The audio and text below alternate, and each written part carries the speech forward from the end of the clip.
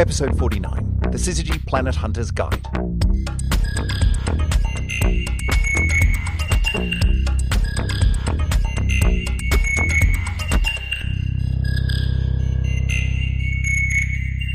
And welcome back for another edition of the Syzygy podcast. This week, we're going to be talking about planets. My name's Chris Stewart. Sitting opposite me at the table here is Emily Brunston. Hey, Emily. Hello, hello. So, planets, you were telling me before that you're trying to collect the whole set. I am. What do you mean by that? What are we talking about today? So I'm going to be able to see each one of the planets in our solar system for yourself.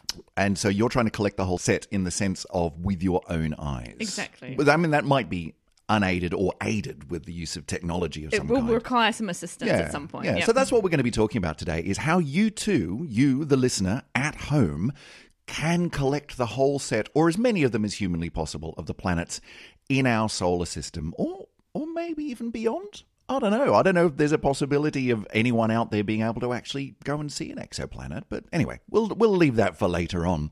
But before we get into all of that, there's something that we need to do. We need to say hello to our latest patron. We got a message the other day saying that we have a new patron from patreon.com by the name of Keith Mazzullo. Keith, welcome aboard. It's really good to have you. Now, Keith said in his note to us, "Hi, I'm a former PhD student in solar astrophysics." No, you're not a former PhD in solar astrophysics. You're a PhD in solar astrophysics. Listen, I got my PhD in theoretical physics, like almost 20 years ago.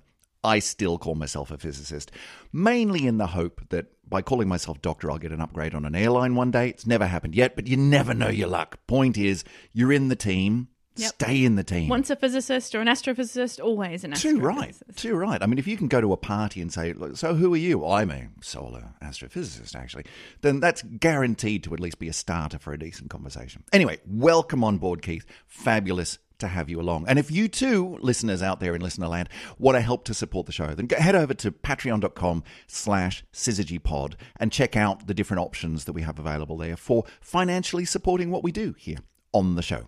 Speaking of the show, let's get on with it. Emily, we're talking about spotting planets. Yes. Now, some of these are easier than others. Yes, they are. How are we starting this? So, what I wanted to do with this show, as I mentioned to you, and we sort of started humming and hawing and thought, how are we going to do a show around this? I thought, well, it's not very useful for me to just tell you what's in the sky right now, because you may well be listening to this podcast a year from now. Yeah, exactly. From like now doesn't work. Part of the planet. You may well be listening from the moon. I don't know. So saying what's in the night sky in York is not particularly useful. You know, what's up in the sky above York right now in late October 2019 is useful for like 3 people who might be listening tomorrow. But for everyone else, it's, well, thanks for that. You know, I may as well just skip over to the, latest edition of This American Life or something. Forget it. Yep. So what are we going to do instead? So we're going to look at why different planets can be observed at different times and why their visibility changes. And therefore, when you've got this toolkit of understanding when you might want to see different objects in the sky, then it makes it much easier to be able to spot them. So we're kind of empowering the listener, aren't we? We're helping you to help yourselves to go and find some planets wherever they are, whenever they are in the night sky, to be able to figure out how can I collect the whole team. Yes. So where do we start? So let's start with the construction of our own solar system as Sounds a good. reminder. Sounds good. So I've got this lovely website. It's called The Planets Today. I use it just to have a quick overview. Basically, you're looking top down onto the solar system. Where are all the planets scattered throughout the solar system at this particular time? Okay, and this updates, so this is at any particular time. Yeah. You can just go to. So what's the website? Theplanetstoday.com. Theplanetstoday.com. Cool. Okay. Yep. Head over there. While you're listening to this, bring it up on your computer or on your phone. Does it work on your phone? Yes. Yep. Excellent. Go and bring it up so that you can see what we're looking at here in Emily's office. Yeah. So this is quite useful because you can see kind of the relative locations to all the other planets with respect to the Earth.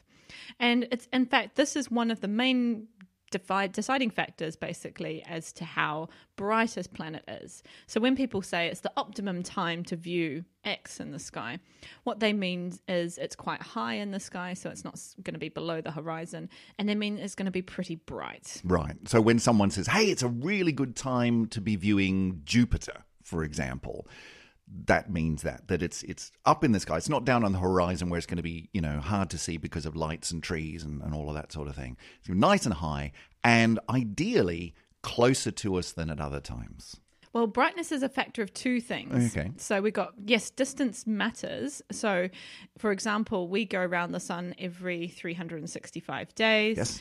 But every time we catch up on, say, another planet, say every time we catch up on Mars, it's not exactly the same distance between us and Mars.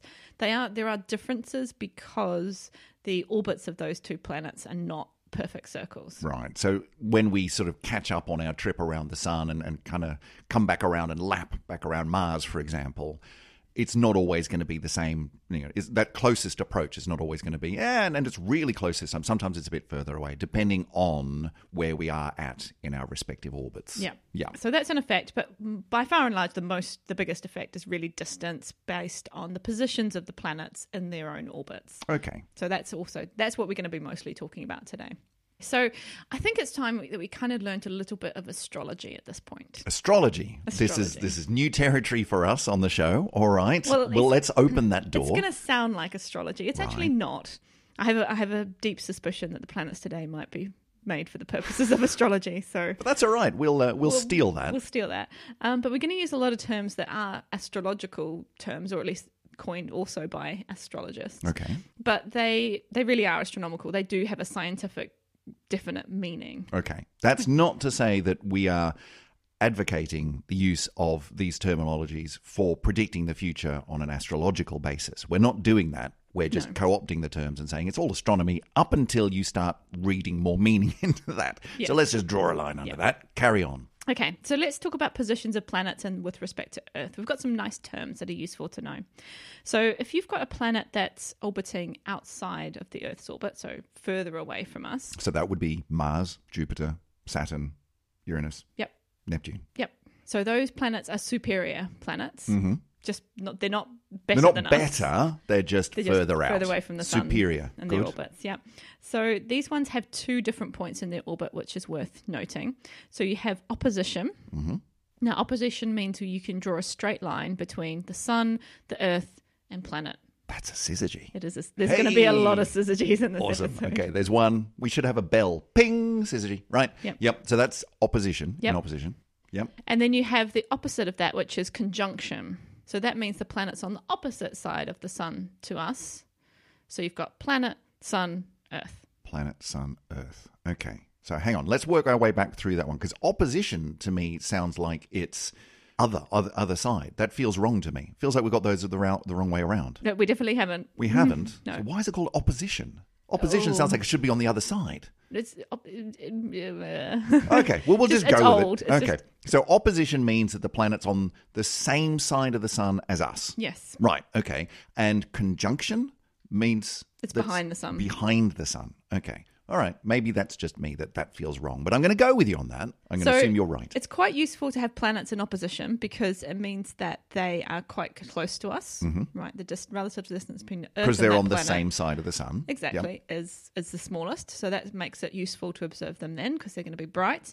But also they're going to be totally illuminated by the sun as well. Right, yes, of course, because planets are shiny not because they're glowing with their own light, because they're reflecting light back at us. And so if they're on the same side of the sun as us, then that means that the light is bouncing off them because they're further away from the sun than us. So the light's bouncing off them and coming back to us. Yeah. That makes sense. Okay, yes. Okay, so those are the useful terms for the superior planets. Okay. Now we've got the inferior planets. Yes, which are, I'm guessing, the ones whose orbits are inside the Earth's orbit. Yep. So that would be Mercury and Venus. Yes. Yes, good. Excellent. So we've actually got 3 different points that I'm going to talk about for these planets. So the first one is you have inferior conjunction.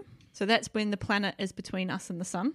Right, yeah. So you've got sun, planet, Earth. Mm-hmm. That's also quite useful if you want to have a transit, which is what we're going to be talking about later in this episode. And then you have superior conjunction. Which is where it's on the other side? Yep. Right. So planet, sun, Earth. And they're both conjunctions? Yes. So there's no opposition? No. Oh. They're both conjunctions because they're both inside our own orbit, if you like. No, that doesn't make any sense to me.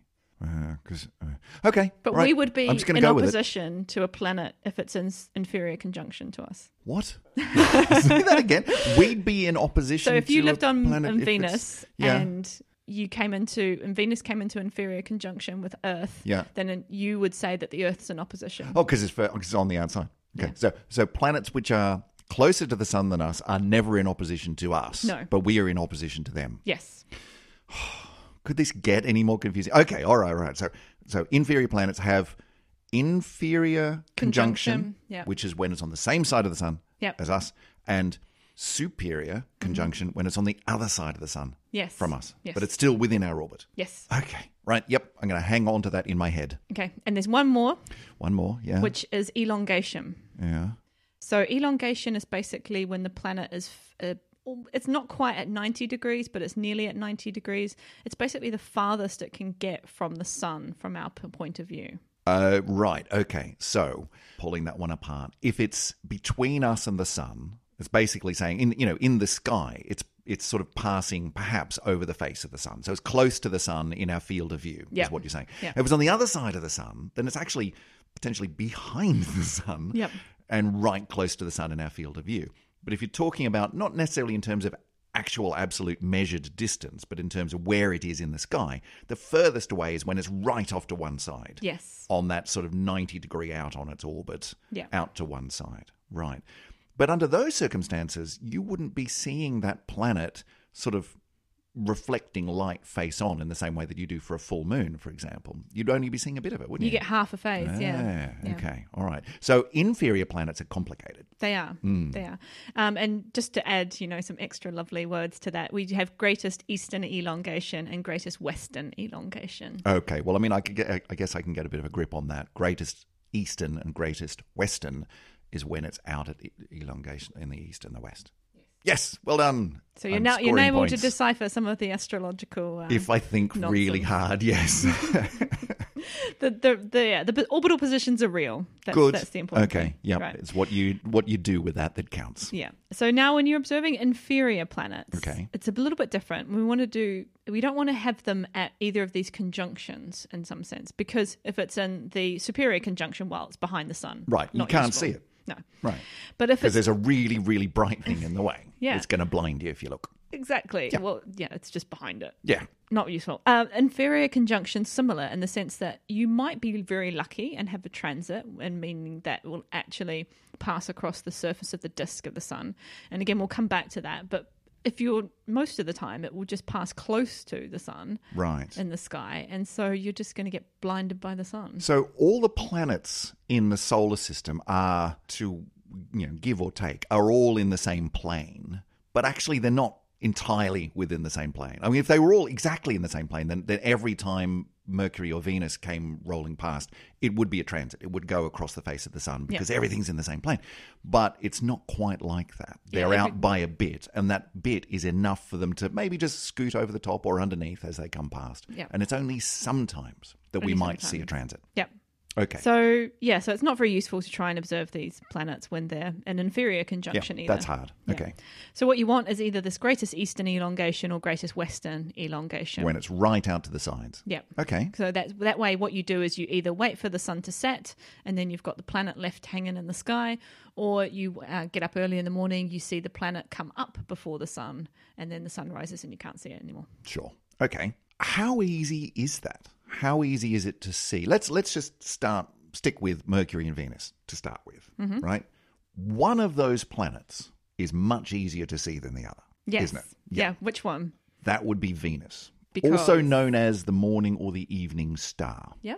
Because it's closer to us and it's bigger, it's brighter in the sky. How many of these things? Even more importantly, I guess it's closer to us, which means that it moves further away from the sun. Ah, yes. Okay. So it's further out from the sun, which means its orbit is wider, which means that you don't have to look as close to the sun to see it. And anytime you're looking towards the sun, in the vicinity of the sun, that's quite hard. The sun's light washes out everything else in our night sky. And so the fact that Mercury is very small and quite close to the sun makes that much harder. Whereas Venus, far enough away that it's really bright. It's usually the first thing you see when it gets dark, if the timing's right. So let's start with how to observe Venus. All right. So yes, you're right. You want to be quite close to the sun. Either the sun's just set or the sun's just about to rise. Yeah. I mean, can we be absolutely clear at this point? Please don't go and look at the sun. No. Let's get that one out of Yeah. the way. Rule 0 of planet hunting is don't look at the sun. That's a dumb thing to do. Very silly thing Yeah. to do. Yeah. Okay, so Even if you're Donald Trump. it is, yes. So Venus is super bright. It's really, really bright because it's got a very reflective atmosphere and it's close. So it appears to be, it's one of the brightest objects in our sky apart from the sun, basically. Very reflective atmosphere, as in it's sort of shrouded in clouds and stuff, and it just bounces all the light off. It just bounces all the light off, Right, yeah. right. Yeah. So Venus, probably most people have seen Venus whether you knew it or not at the time because Right. it's a very, very bright object when it's up. Yeah, I mean, as I said before, it's known as, in many cultures, I think, as the evening star or the morning star, because when it is, not directly in line with the sun or behind it, it's coming up, ahead of the sun as it rises, or it's going down just behind the sun as it's setting. But it's this bright thing that as the sky starts to get dark, before you can see any other stars, there's this bright thing in the skies. Oh, what's that? That would be Venus. Mm-hmm. So most people will have seen Venus. And if you have seen Venus, I've got a couple more challenges you can try to see Venus. Because you don't just have to appreciate Venus and its beautiful super brightness in the evening or morning sky. You can see more. Okay. You can actually spot Venus during the daytime. Really? You can. How? If you know exactly where to look. So if you use you can either use a very, very small telescope or just use a very good sky chart. Apps on your phone, for example, can do this. You can actually find exactly where Venus can be in the sky. And if you know exactly where to look, then you can get your eyes to focus and you can actually spot Venus. Wow, like in the day. In the daytime. Yeah. Again, please don't look at the sun. No, it's don't not. look close to the sun. No. But you can I've got an app. I've got several apps, I think, on my phone, which I don't check terribly often. But with one of these apps, you can sort of look up, okay, so where, at this point in time, what's where, even though it's middle of the day, blue sky, the sun is out, but it can still say Venus is there, right? Look over to this, in this particular direction, go up, and there, that should be Venus. Yeah. And so if you go and find it, you can actually see it. You can. With your eyes. With your eyes, yeah. So I have Not seen with Venus in the daytime. Really? Yeah, with my own eyes. Okay, challenge accepted. I'm going to go and find Venus Yeah.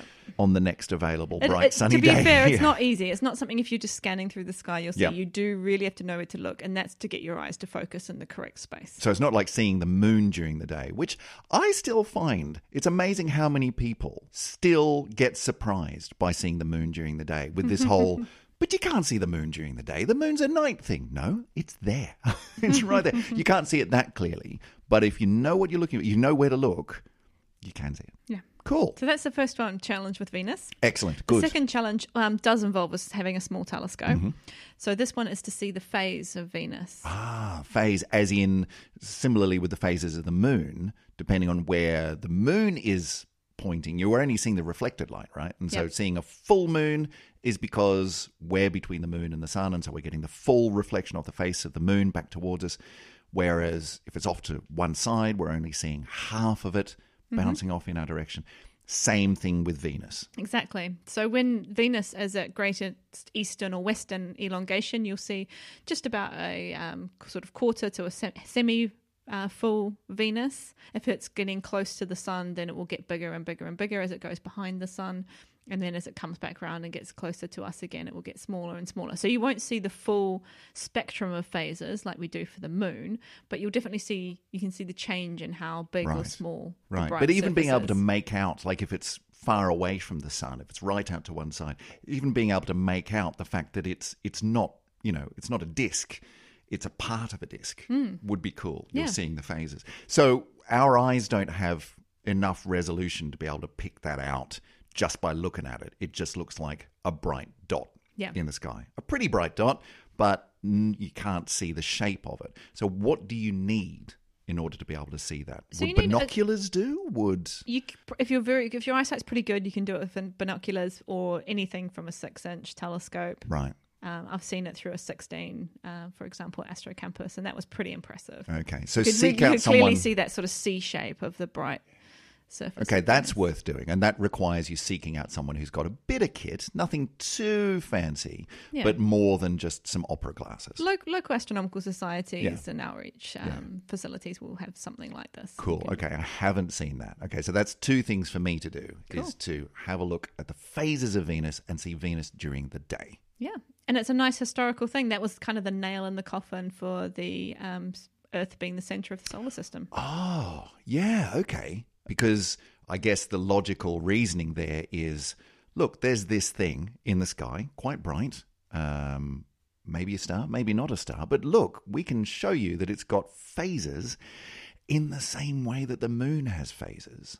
So how does that show that? Like So it means that Venus is going around the sun instead of Venus going around the Earth, basically. But the moon has phases and it's going around the Earth. Yeah, So but how it's does- this. You can't get a full Venus or a new Oh, Venus, I see. if you like. Right. It's not the fact that Venus has phases per se. It's Half that Venus, as you yeah. track Venus, you can show, but if it was going around the Earth, we'd see this, then this, then this, and then this, and this. If it was going around the sun, you'd see this, then this, then this. And that's what we see. Yeah, So, exactly. sorry, Venus is going around the sun, not around the Earth. Ah, It's all clever. a matter of Nice. perspective. Cool. Yeah. Okay, that's two things to tick off. Anything else with Venus? Well, there is another way to observe Venus, which is during a transit. Ah, So this is when the planet passes in between us and the sun's disk directly. So you get the dark shadow falling onto the sun. And this is, of course, is exactly the same as how we discover exoplanets. Mm-hmm. Now, the good news is you can see Venus transits with the naked eye. Well, I say the naked eye. I mean, without magnification. Don't look at the sun, kids. Don't look at the sun. Don't do that. But Emily. you can, with solar glasses or special telescopes, don't use welding masks and things like that. They just don't block out enough light. Just Be safe, kids, yeah. okay? Solar do glasses this are properly. only cheap online. But what you're saying is, under the right conditions, with the right safety equipment, Yes. hashtag be safe, you can see it unmagnified. Unmagnified, yeah. Wow, really? Yeah. Huh. Now, the only problem with that Yeah. is we're not going to have a transit of Venus until 2117. Ooh, okay. I don't think I'm going to be around. I'd be very surprised if any of our listeners are going to be around. That's a shame. Yeah, so we had our opportunities in 2004 and 2012. Yeah, I do vaguely remember that. Yeah. So 2004, I was in the wrong part of the world.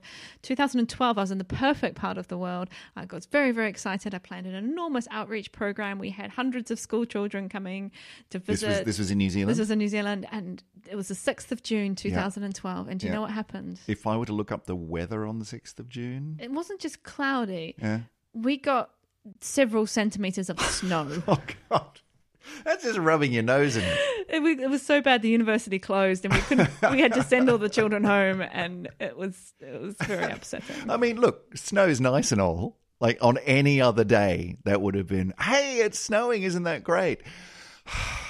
So Really? I missed that one, unfortunately. That's brilliant. Well, yeah. Sorry to say, it's not going to happen for another, what did you say, close to 98 years? So transits of Venus come in this wonderful pattern where you have two which are 8 years apart, Mm-hmm. and then you have a gap of 105 years and then 121 years. So it's almost like these things are predictable. Indeed. Wow, that's amazing. Just sadly, when you do the calculations, you find out that there's a really long gap. Yeah. Oh, well, that's Venus. That's Venus. So we won't be seeing one of those. No. All right. But you've got a couple of challenges there to try out. Yep. Okay, so let's move on. Let's go in again. All right. Do the other inferior planet. So that's Mercury. Now, Mercury sounds like it should be quite an easy planet to spot. Sure. It's pretty bright, really. And, it's not that far away from us. And it goes in its orbit quite quickly, only 88 days. Mm-hmm. So it's coming around and going out to its what are they called? When it's far out? Elongations. I've forgotten it already. The elongations. Getting out to its elongations regularly. Yep. Every 88 days it's coming around. So it should be trivial, right? Really simple. It's actually pretty tricky to spot. Right. Mercury. Why is that? Is that because it's so small? It's because it's so close to the sun. So close. Yeah. And the sun is, as we have mentioned before, very bright. It is. So Mercury never gets very, very far away from the sun in the sky, which means if you want to observe Mercury, the first thing you need to do is find somewhere where you've got nothing on the horizon.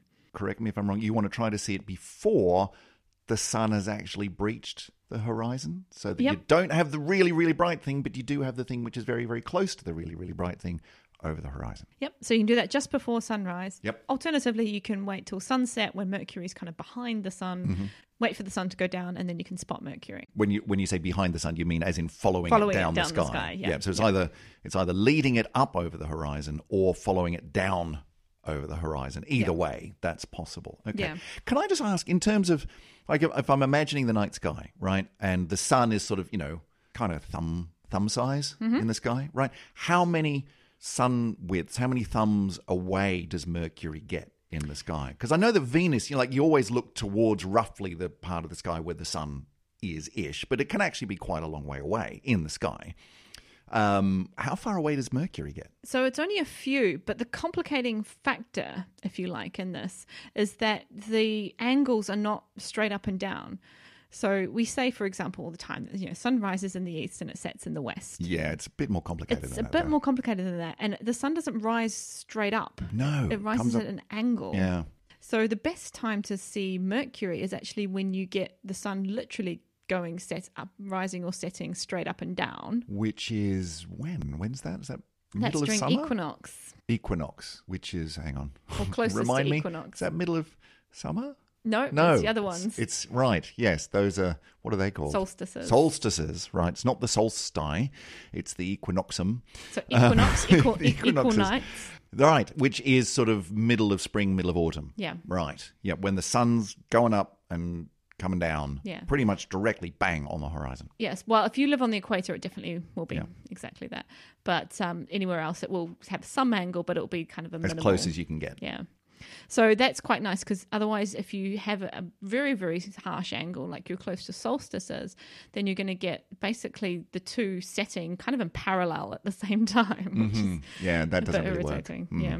Yeah. So if you want to spot Mercury, look for times where it's going to be at greatest eastern elongation or greatest western elongation. Which your app can help you with. Which your app can help you with. Or at sunrise or sunset and close to equinoxes. Right, okay. And you are looking quite close. So you're going to have to be quick. Yeah. Because it's not, as you say, it's only a few sort of sun widths away from the sun in the sky. So you're looking either just before the sun comes up or just after the sun's gone down. And then you've got to look because you've only got quite a short period of time before Mercury's then going to set itself. Yeah, or the up sun's to maybe come a couple up. of hours. Right, well, okay. an hour That and long. a bit, depending on when, as soon as it gets dark enough to spot it, if you like. Yeah, okay. But yeah, you do want that clear horizon. So watching sunsets on the beach, for example, could be a nice thing. Yeah, a nice romantic outing with your significant other to say, let's go and watch the sunset. And by the way, Mercury, and that'll score you points. Yeah. Or from the top of a hill, or just somewhere where you don't have trees and houses and all that kind of stuff. Ideally not a horizon. really bright city either. Exactly, yeah.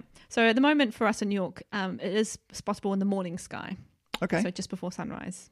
And that's about up to the end of the year. Okay. So. And with the naked eye? Yes. You can see this? Definitely, All right. Yep. All right. It's actually quite bright intrinsically, but because we're only looking at it through a lot of atmosphere, because it's close to the horizon. That's the problem, isn't it? It makes it a little bit dimmer, but still quite a bright object. Okay. And this is at the point presumably close enough to dawn or, in other cases, just after sunset, where there aren't a lot of other stars. So you wouldn't be confusing it for something else? Like, is it obviously, okay, there's a thing there, that's Mercury. It's quite useful because you can often see Venus and you can draw a line between the sun and Venus. It'll be on that line. Oh, okay. Of course, because they would be roughly in the same plane. Yeah, so that's a good way to check. Yeah, so if it's way off at some other angle, you're thinking that's probably not Mercury. Yeah, exactly. Yeah. Okay, cool.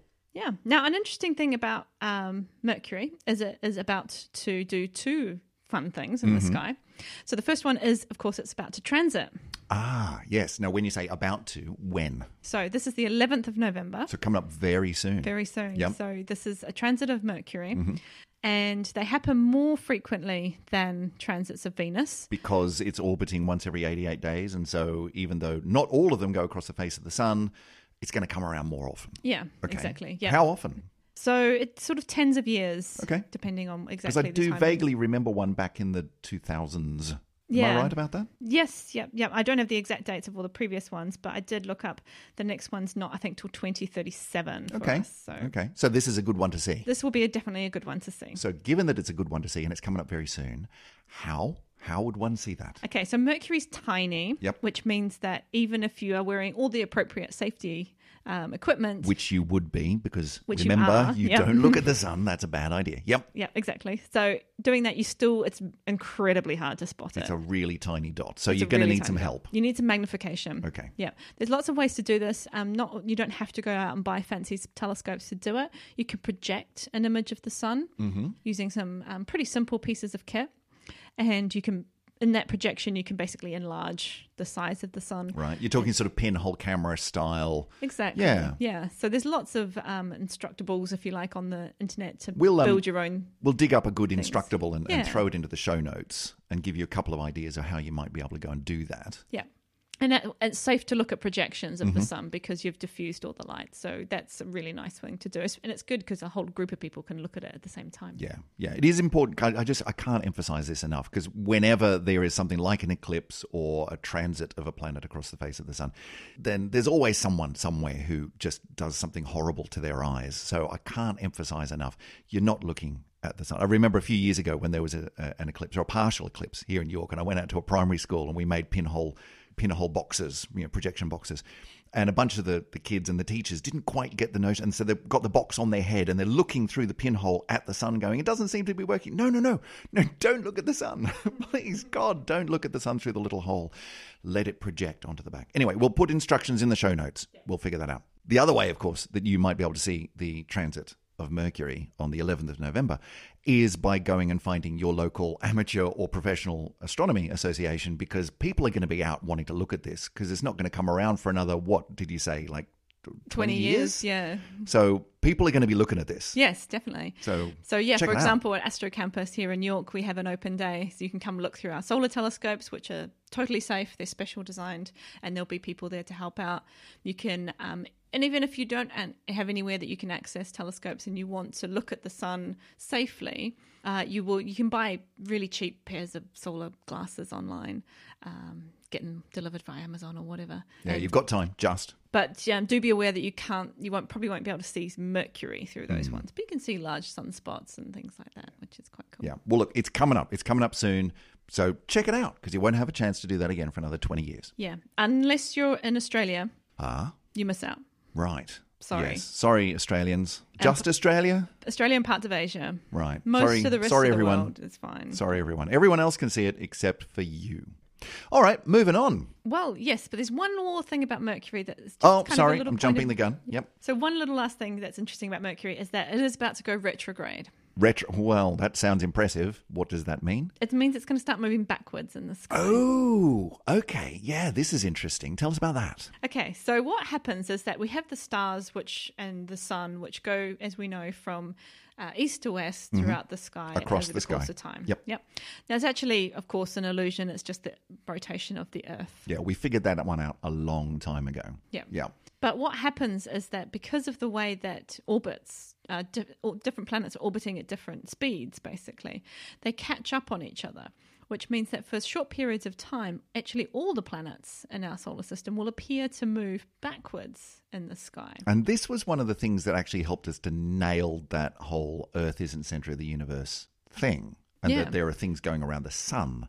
That whole idea was, how do you explain, right, smart person, if everything's going around the Earth in these nice circular orbits, how do you explain the fact that Mercury, and in fact all the planets, as you say, goes across and then seems to just sort of turn back every once in a while and backwards in the sky and then forward again? That doesn't make any sense unless you come up with very, very crazy ideas about, no, but it's circles on circles on circles and all of these things that people came up with in the past. Or the rather simpler explanation, which is that it's all going around the sun, around Earth. So what's happening here is Mercury has basically caught up on Earth, and it's now passing us. It's in the fast lane and we're in the slower lane. And so for a little while, it appears to go through this tiny loop in the sky and move backwards.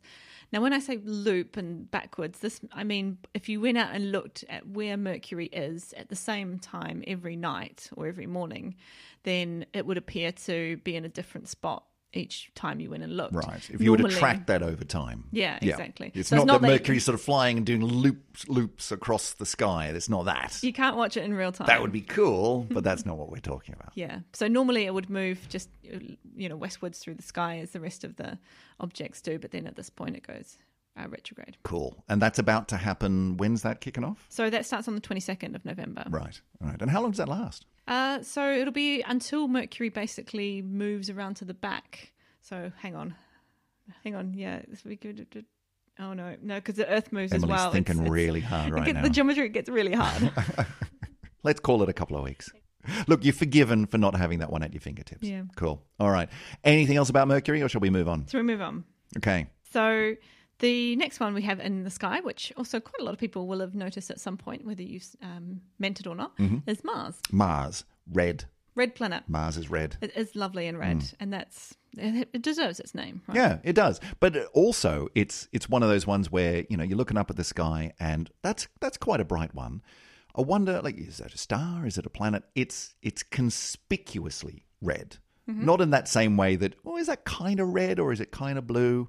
Mars is red. It's clearly red. It's one of those things that you see in the sky and you go, that's red. There's no doubt about it. And that's a good indicator that that's Mars that you're looking at? If you're sure that you're looking in the right direction. Sure, okay. Yeah. I mean, check it against your charts or your app or your website or whatever it is, or your local friendly astronomer. But it's fairly clearly It is red. It's definitely red. There just are a couple of other things in the sky that are Right. also red. Okay. Like Betelgeuse, for example. Sure.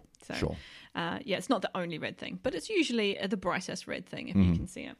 So Mars for us is slowly getting fainter. We had this opposition a couple of years ago, so it's we had a really good one basically where Mars was very clear. We saw some wonderful dust storms, for example, come across in 2017. So it's a little bit fainter at the moment, but it's still pretty visible. It's a nice thing to look at. For us here, it's moving through the morning sky at the moment until about the end of the year. So, and is it visible from all parts of the Earth? I mean, I know that there are some things in the night sky which are better viewed from the southern hemisphere and from the northern hemisphere and so on. Where do planets sort of fit with that? Are planets generally viewable by most people in most places? Yes, because planets move on the ecliptic, which is the path of the sun through the sky. So if you can see the sun, yes, which pretty much everywhere other than the poles in the middle of winter, pretty much is everyone. Yes, yeah, exactly. Okay, yeah. Cool. So it just depend on the time of year. I hadn't really thought that one through, but that makes sense. Yeah, exactly. Which ones are in the morning sky and which ones are in the evening sky. Sure. Okay. Yeah, so that's Mars, and it's a good one to spot. It's one of the easy ones. You can bag that one pretty easily. So that should be an easy get. Yeah. Okay. All right, that's Mars. Yeah. So next one, Jupiter. Jupiter's again quite an easy one to spot. It's very bright, even though it's super far away. But it's really big. Yeah. Mm-hmm. It's kind of a whitish silver color if you stare at it for a while. I get more silver out of Jupiter. Okay. It's a bit hard to see at the moment for us here. It's it's really summer at the moment. It's a better object to see in the evening, but you can get a glimpse of it if you look through, finding out when exactly is it going to be in the morning or evening sky. Why do you say it's a better one to see in the evening? Just because it's a bit more sociable timing. Oh, I see. Right. It's got nothing to do with the planet. It's got to do with look, I can't be bothered 2 o'clock in the morning. Forget it. But oh, look, 9 o'clock at night. Yeah, it gets a bit higher. When I first arrived here a few years ago, we had an observing project that our students did, which was looking at the moons of Jupiter through a telescope, which is a wonderful thing to do. That was my first proper telescope experience that had me just jaw on the floor. I can see a disk, which is Jupiter, and I can see 5 dots lined out across it, and those are moons. 5? 4. 4? Okay, I was making that up. 4 dots. There we go. Yeah. Which were the moons, and it just blew me away. It's brilliant. Absolutely brilliant. How big a telescope do you need to actually be able to see that kind of detail? Not a super big one. Anything from binoculars you can start to see the moons of Jupiter. Mm-hmm. So they move around, of course, in their own orbits as well. So depending on the time, you definitely do need to look up to figure out which one's which. It's really not obvious, but you can sort of see they're in a line going around Jupiter. Sometimes you see 1, 2, 3, or 4, depending on how close they are to the planet itself. Yeah, that's really cool. I mean, it's such a good thing. So that's useful. Another way to help out if you're looking for planets, of course, and Jupiter's a good one to try this out with, is that they shouldn't twinkle. As in with the naked eye? Yeah. Yeah. Because stars twinkle, but planets don't twinkle. Well, at least planets don't twinkle much. Okay. Yeah. Why? So stars are point sources of light. They are so far away that they really are just a tiny, tiny pinprick of light coming to us on Earth. And when that light hits the atmosphere, it gets wiggled around by all the thermal motions and so on in our atmosphere, which makes them appear to twinkle. Now, of course, light from the planets is coming through exactly the same atmosphere. The difference is that the planets are not point sources. We can see them as disks, especially through telescopes. I find that amazing that makes a difference, because with the naked eye, I mean, you can't tell that Jupiter or Mars is a circle, is a disk, as opposed to a dot. Like it's a point as far as we're concerned. But in the physics of the light coming through the atmosphere, there is enough of a difference in that absolutely minute difference between a star, which is really, to all intents and purposes, small enough to be a point, really, really bright, but a point, and a planet, which is a disk. There's enough physics in that to say that one twinkles, that one doesn't. Yeah. I find that amazing. It is. The way I like to think about it is kind of like if you had a CCD camera, your light from a star would only fall on one pixel. A CCD camera, as opposed to the other kind these days. Basically, what you're saying is you've got a camera, a digital camera. I'm a little bit old-fashioned, aren't I? A camera. Yeah. So unless you pull out your old film camera, which no one's doing these days. So, yeah, you have a camera. So your light from your star would fall on one pixel, and that can wiggle around, so it falls on all sorts of different pixels, so it looks like it's twinkling. Okay. Whereas your light from, say, Jupiter might fall on 3 or 4 pixels. So if they wiggle around, then it kind of doesn't make as much twinkling. That does make sense. And presumably the same is true on the back of our eye, that we don't see it with our actual unaided eye, because the pixels on the back of our eye, which are our rods and cones collecting the light, even though we don't see it as a disk, we see it as a dot, there's still enough there to be able to tell the difference between a twinkle and a not twinkle. That's amazing. That's really cool, isn't it? Very cool. So that's Jupiter. Now, one thing I was messing around in one of my favorite programs called Stellarium. Mm-hmm. It's a free-to-use piece of software. I know we're plugging all sorts of things. Oh, that's all right. We'll put a link in the show notes. Yeah, it's free. It's worth it, yeah. We're not making any profit off sales from Stellarium, are we? We should. No. It's free. No, it's free. It's good that it's free. At least it's free for computers. I think there's a small charge for the app. But it's really nice. You can just put in your location. It shows you your night sky. You can mess around with all sorts of things. And I was looking at, when can you observe all these different planets? And I just happened to come across this interesting cluster, which is going to happen for us. And the 18th of March, very close. 2020. In the sky, you're going to see pretty much in the same location Saturn, the Moon, Jupiter, and Mars. When you say in the same location, like how close? Quite close, in a little cluster that will be, just a few thumbnails across. Oh, that's an astronomical photographer's dream. It is. That's awesome. Yeah, and I just happened to be messing around and I saw that. You do have to get up about 5 a.m. at worth least it. here to see it. Totes worth it. Yeah. I think so. Yeah. Yep. Just a, hope for no just snow. Just a fun thing that you can do is look for these kind of groupings and clusters. Nice one. Okay. Anything else about Jupiter? That's pretty much Jupiter. But cool. Your challenge for Jupiter is to if you want to get a small telescope or binoculars, try and spot the moons. Yeah, I mean, go and find it per se. Go and see it, and then get some help, a little bit of magnification, and see the moons, because it's so worth it. Yeah, really is. Okay, on to the other one that's worth it. Well, I mean, they're all worth it, but another one which is really cool. Yep, and also quite easy to do. Saturn. Yes. So I don't know if this is just my romanticism, but I see Saturn as a whitish gold colour, opposed to Jupiter being whitish silver. But I see. The hierarchy of colours in Emily's mind. Maybe that's just me. Mm-hmm. So Saturn is an easy one. It's a really bright one. Because it's really big. Again, not as big as Jupiter, but big. Yep, and reflective. Mm-hmm. So that's nice to see. We can get it at the moment. It's nice during sunset here in York during November, so we can spot it. And one of the interesting things, of course, if you look at Saturn through a small telescope, is you can see the rings. Yeah. I mean, you can't, with a small telescope, you can't pick out, the individual structure of the rings, but you can see it's a disk and it's got this thing around it. Yeah. Which, depending on the angle of Saturn in the sky to us, like I'm assuming that at times that ring is quite very much side on to us, and sometimes it's tilted a little bit. Exactly. So this is the interesting thing about another kind of seasons, if you like, of Saturn. We go through phases where the rings are basically edge on to us. Well, not fully, but as close as they get. So you can see more of the detail of the rings. And then we go to a point where the rings are kind of perpendicular across the surface. So they just look like a line across the surface. So it really Saturn. does get very, very far over, where you can can you actually at any point see from Earth, like the planet with the ring around it? It doesn't quite go that far. Not quite that far, but quite tilted up It does at an tilt angle. out. Yeah. So the maximum tilt was back in 2017. And so we got some fabulous pictures of Saturn then. So we're coming back off that and heading towards being edge on again.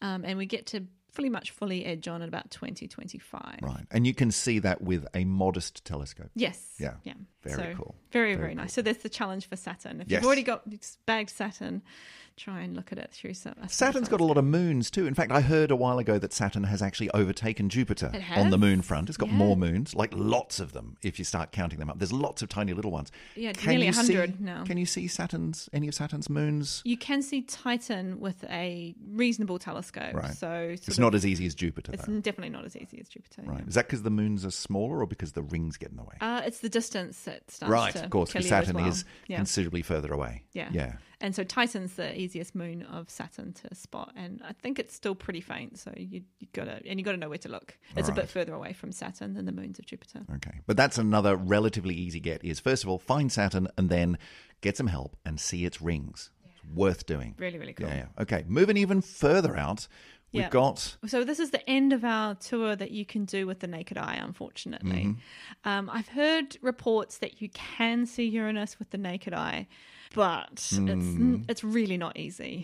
You've really got to know where you're looking and... You've got to have a really dark sight. Yeah. Yeah. So I think unless you're really up for a really big challenge and you've got a really dark place. I mean, to that'd go. be a great box to be able to convince yourself you can tick, is I have definitely worked that one out. But otherwise, you're going to need some help. Yes. Okay. Yeah.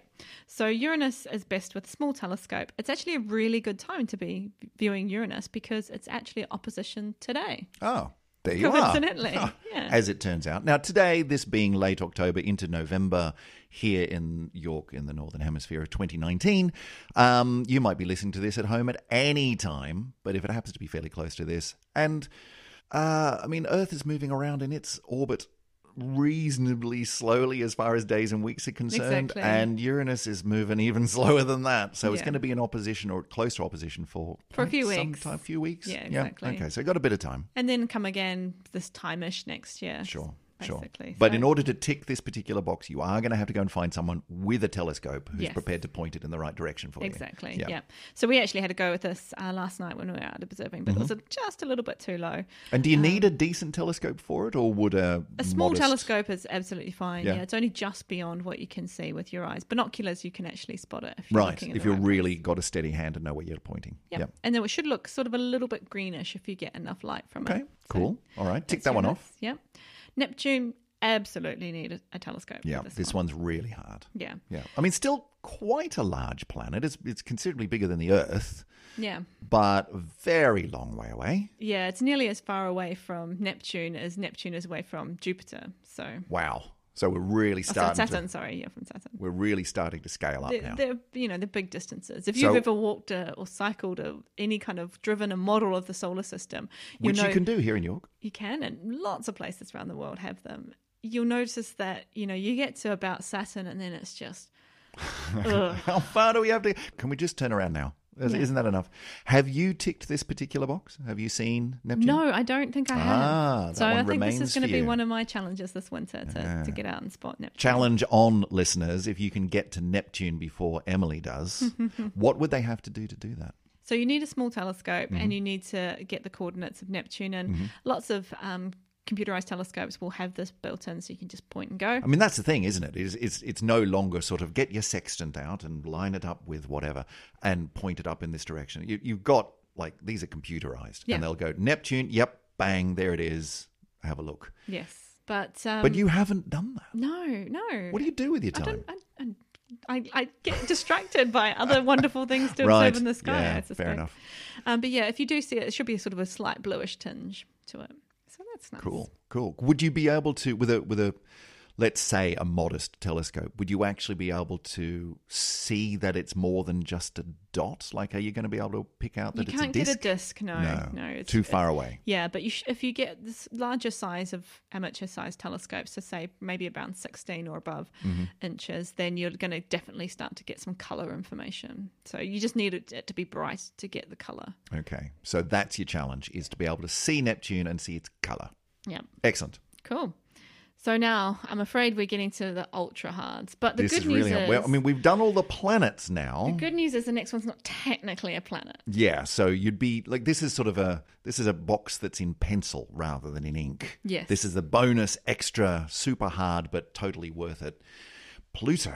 Yeah. How do you see Pluto? I mean, Pluto is really far away. It's really far away. And it's really small. Yeah. So small that some time ago, not so long ago, they said, you're not even a planet anymore. Sorry, Pluto. You're a, what is it now? It's dwarf a dwarf planet. Pluto, the dwarf planet, explanet, subplanet. Or is that a thing? God, careful. No, yeah, you Dwarf can't planet. start inventing No, words now. just let's not open that can of planetary worms. Pluto, what would you have to do to see Pluto? So Pluto's 14th and a half magnitude. Okay, remind us again what that means. That means very faint. It's really hard to see. Really faint. I mean, this is kind of a similar brightness of planet that we were looking at, brightness of star that we were looking at with Kepler. Right, and that's like a whole dedicated orbiting telescope. So, yeah, that's hard. It's really faint. Now, it is possible, and even with a kind of on the larger end of amateur telescopes, How it's did possible. they even see it in the first place? How? Because it was when was Pluto found? Roughly, give or take. Was Why it do like you ask me these questions? 100 years ago? Not even? I don't remember the date. Anyway, how the hell did they even find it? So Pluto's discovery was based on a very meticulous search of No photographic kidding. plates. Yeah. I mean, This almost invisible dot moved slightly to the left because, I mean, its orbital period is stupidly long. Yes. So it's not moving far No. in every... Anyway, all right. So let's Tiny, assume that you tiny. did want to do the ludicrously close to impossible and actually try to spot Pluto. Yeah, it's not easy, but it is possible. Okay, so as I say, the larger end of amateur telescopes, so I think our 16, we could just do it.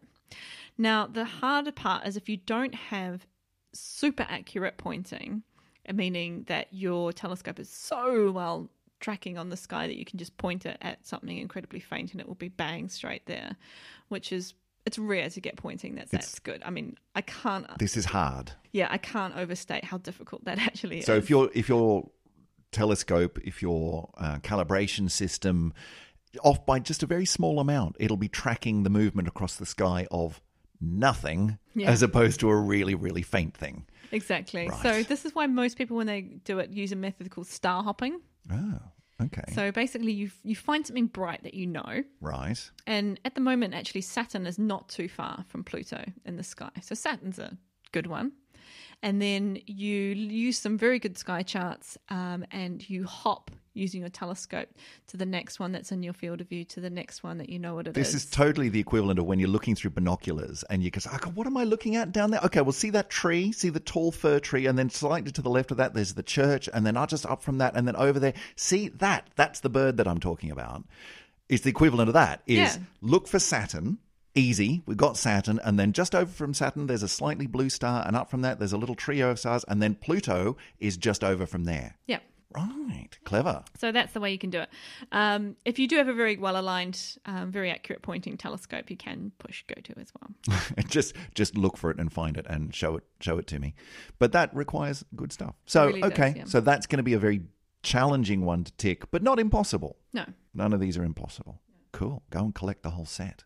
Anything else on the bottom of this list for people to tick? Well, it turns out there's more planets in our galaxy than just the 8 and a bit that we've mentioned. We have noticed this, yes, in recent times. There So- are several thousand exoplanets that we Yeah. have found. But surely, Emily, none of these are ones that we could spot with the naked eye or even a modestly priced amateur telescope. No, you're quite right.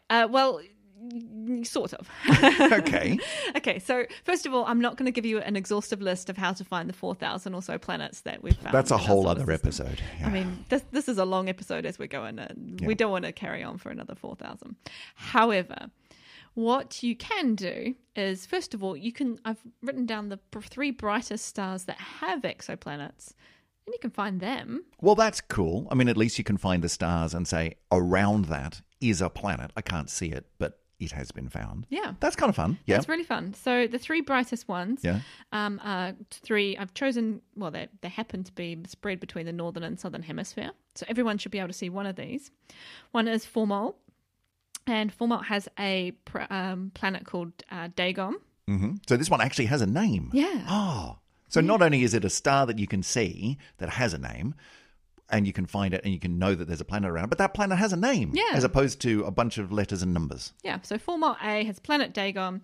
It's in the constellation of Pisces Austrinus, which I had to look up. I haven't heard of that one either. It's actually part of the foot of Aquarius. Oh, there you go. It's kind of a fish that's on the foot of Aquarius. A foot fish. It's being, I don't know, maybe the One of water's those, being poured one of on those it. fish that nibble the skin off your feet. You know, those ones? Except it's a bit bigger than the foot itself, I think. But It's a big fish. yeah.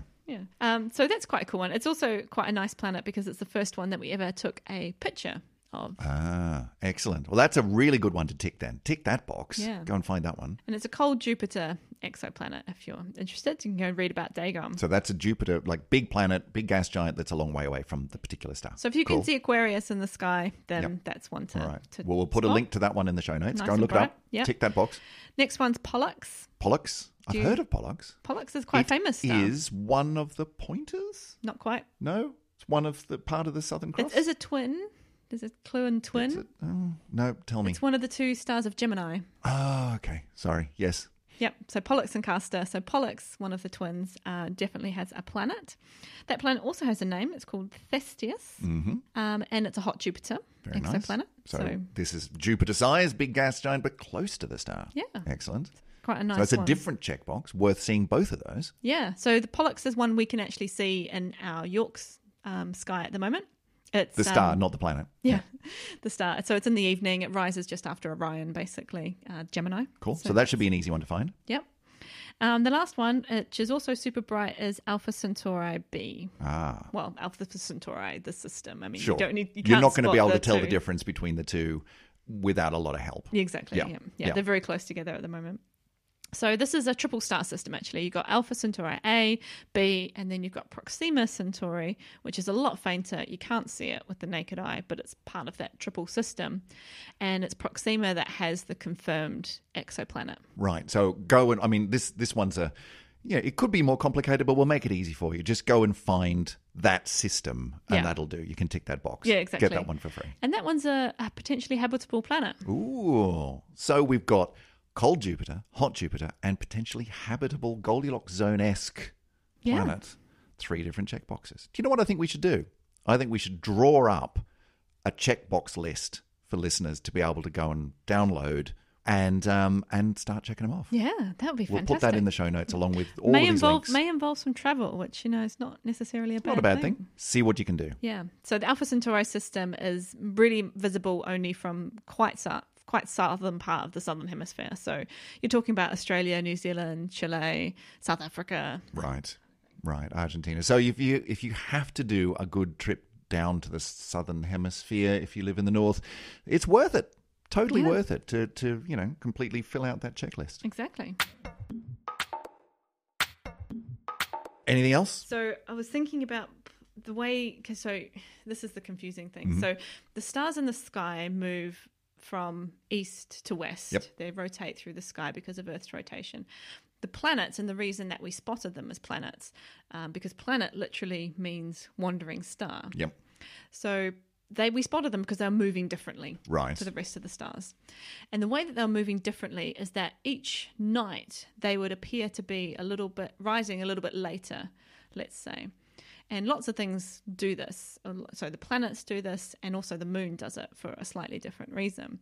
So the planets will be up in the sky a little bit later. So in some ways, if you were to track where a planet was in the sky every night, it would be moving eastwards. Right. From Yes, night that to makes night. sense. Yep. So when it goes retrograde, it actually goes westwards for a little bit. Gotcha. And Okay. then goes eastwards again. Okay. Now, that's quite cool. Now, the moon does the same thing. Now, this is where it gets really tricky. Mm-hmm. So you have to bend your mind around the orbital mechanics here. Mm-hmm. The moon is super synchronous. So actually, it rises later every day because of its own retrograde motion. So super synchronous means that basically the moon is going around the Earth slower than the Earth spinning. Right. The moon takes a month to go around the Earth. Yep. And the Earth's whereas spinning the Earth every day. spins 24 hours, yeah. So every time we catch back up on the moon, it appears to be moving retrograde. Sure. Yep. But it rises later each day, 50 minutes or so. Okay. So it's actually quite cool. So the moon is in this retrograde motion all the time, but not for the reason that you might think because it's moving like the planets. Yes. It's complicated, isn't it? It's really That's all complicated. you have to think about. I've got an even better example. Go on. Okay, so Mars. Mm-hmm. Okay, so Mars has two moons, Phobos and Deimos. So Deimos is super synchronous and Phobos isn't. Why? So Deimos is going around slower than Mars takes to spin, whereas Phobos is going around faster. Faster. So wow. that means that they both are actually traveling eastwards in the sky, Yeah. like literally. But because Deimos is super synchronous, it appears to travel westwards and retrograde. So if you were to observe the two moons in the sky, they would appear to move in opposite directions. That's doing my head in. That's doing my head in. Now, again, we're talking about if you were to observe it at the same time every night, Mars, where it would be. I mean, obviously from Mars, but also you're not talking about it sort of one of them seems to be zooming across the sky in one direction and one zooming across. You're talking about same time every night. Yeah. If you were to see where they are in the sky, then Yeah. one of them would be a little bit further, more towards the west, and one of them would be a bit further towards the east, but they're Yeah. moving in opposite directions. Which would be so weird. Oh, it just does my head in. I mean, this is the worst part about orbital dynamics, orbital mechanics, is not only is it hard enough to put all of these multi-body problems together, just dealing with one body is hard enough. Two bodies we can do. Three bodies is next to impossible.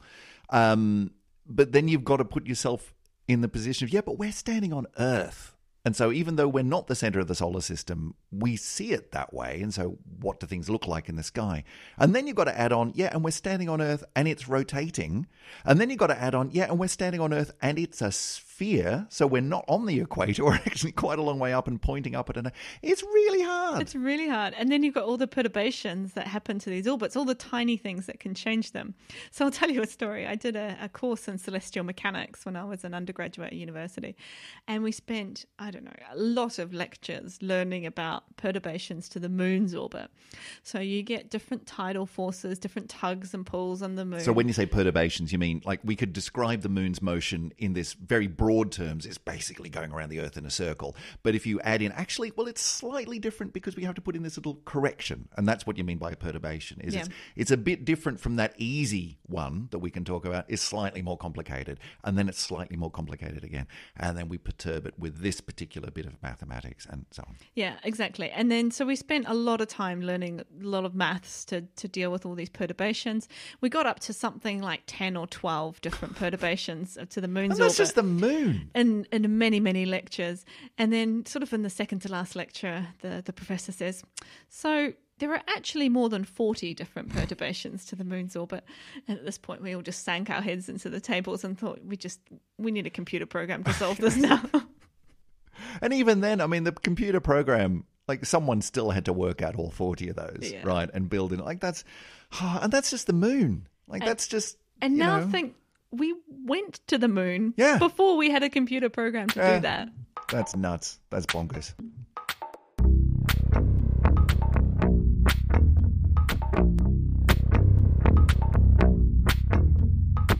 Right, well, we've given you a challenge, listeners. In the show notes, you will find the checklist, and we want you to go and fill that one in. Get as many of those as you possibly can. Some of them are really easy, like Venus. Go and, that's the easy one. You can pretty much probably tick that one off already. But get the others as well. There's nothing on there that you can't see, with the possible exception of which one was it that they have to go to the southern hemisphere if they're in the north? That was the That's Alpha Centauri. Right. Okay. So asking you to fly around the world, maybe that's a bit too. Get one of the exoplanets. I think that's fair. Right? Yeah, just get one of the. Yeah, that's fair enough. But do it. I think that'd be awesome. And if you can get Neptune before Emily does, you get bonus points, I would say. But look, we've been rabbiting on about planets in our local neighbourhood for a very long time. It's time to wrap this one up. Emily, if people want to get in touch with us, like our new patron Keith, how would they do that? So we are on Twitter. Yes, we are. At Syzygy Pod, SYZYGY Pod. In fact, Syzygy Pod all over the universe. Yep. Yes, and particularly the universe of social media. You can find us at syzygy.fm. You can find all of our past episodes in the show notes, and a contact form where you can say hi and send us questions, queries, ideas, thoughts, compliments. Always nice. And speaking of compliments, why don't you just stop right now and go and leave us a little review on your podcast app of choice. A couple of stars and a few sentences to tell the world how much you enjoy listening to the show, because I know you do, and that'll help us to rise up through the noise and find more people who can share in the joy of planet spotting. Yep. There's one more place you can find us this month. Oh, go on, yeah. It's Thirsk. Of course, the centre of the podcasting universe. Thirsk, we are going to be there on the evening of Friday the 22nd as part of the Podcast Social Club Festival. That's happening on Friday the 22nd and Saturday the 23rd. Podcasts across the galaxy of different podcast topics. There's stuff about cooking and stuff about veterinary, and there's people telling jokes, and there's us talking about astronomy. If you're into podcasts, you will find something enjoyable. So if you're in the Thirsk area or want to travel, check out podcastsocialclub.com and come along and join us in the audience. It's going to be fab.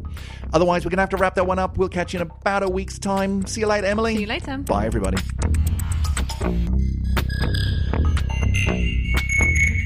If you see a red dot in the sky, it's a good sign it's Mars. I'm asking you a question. No. I totally spaced out. Yeah, you did there. Should we try that one again? Hang on, let me just have some more. Have some more coffee. Do you need some more cake? We've lost Emily at the 45-minute mark.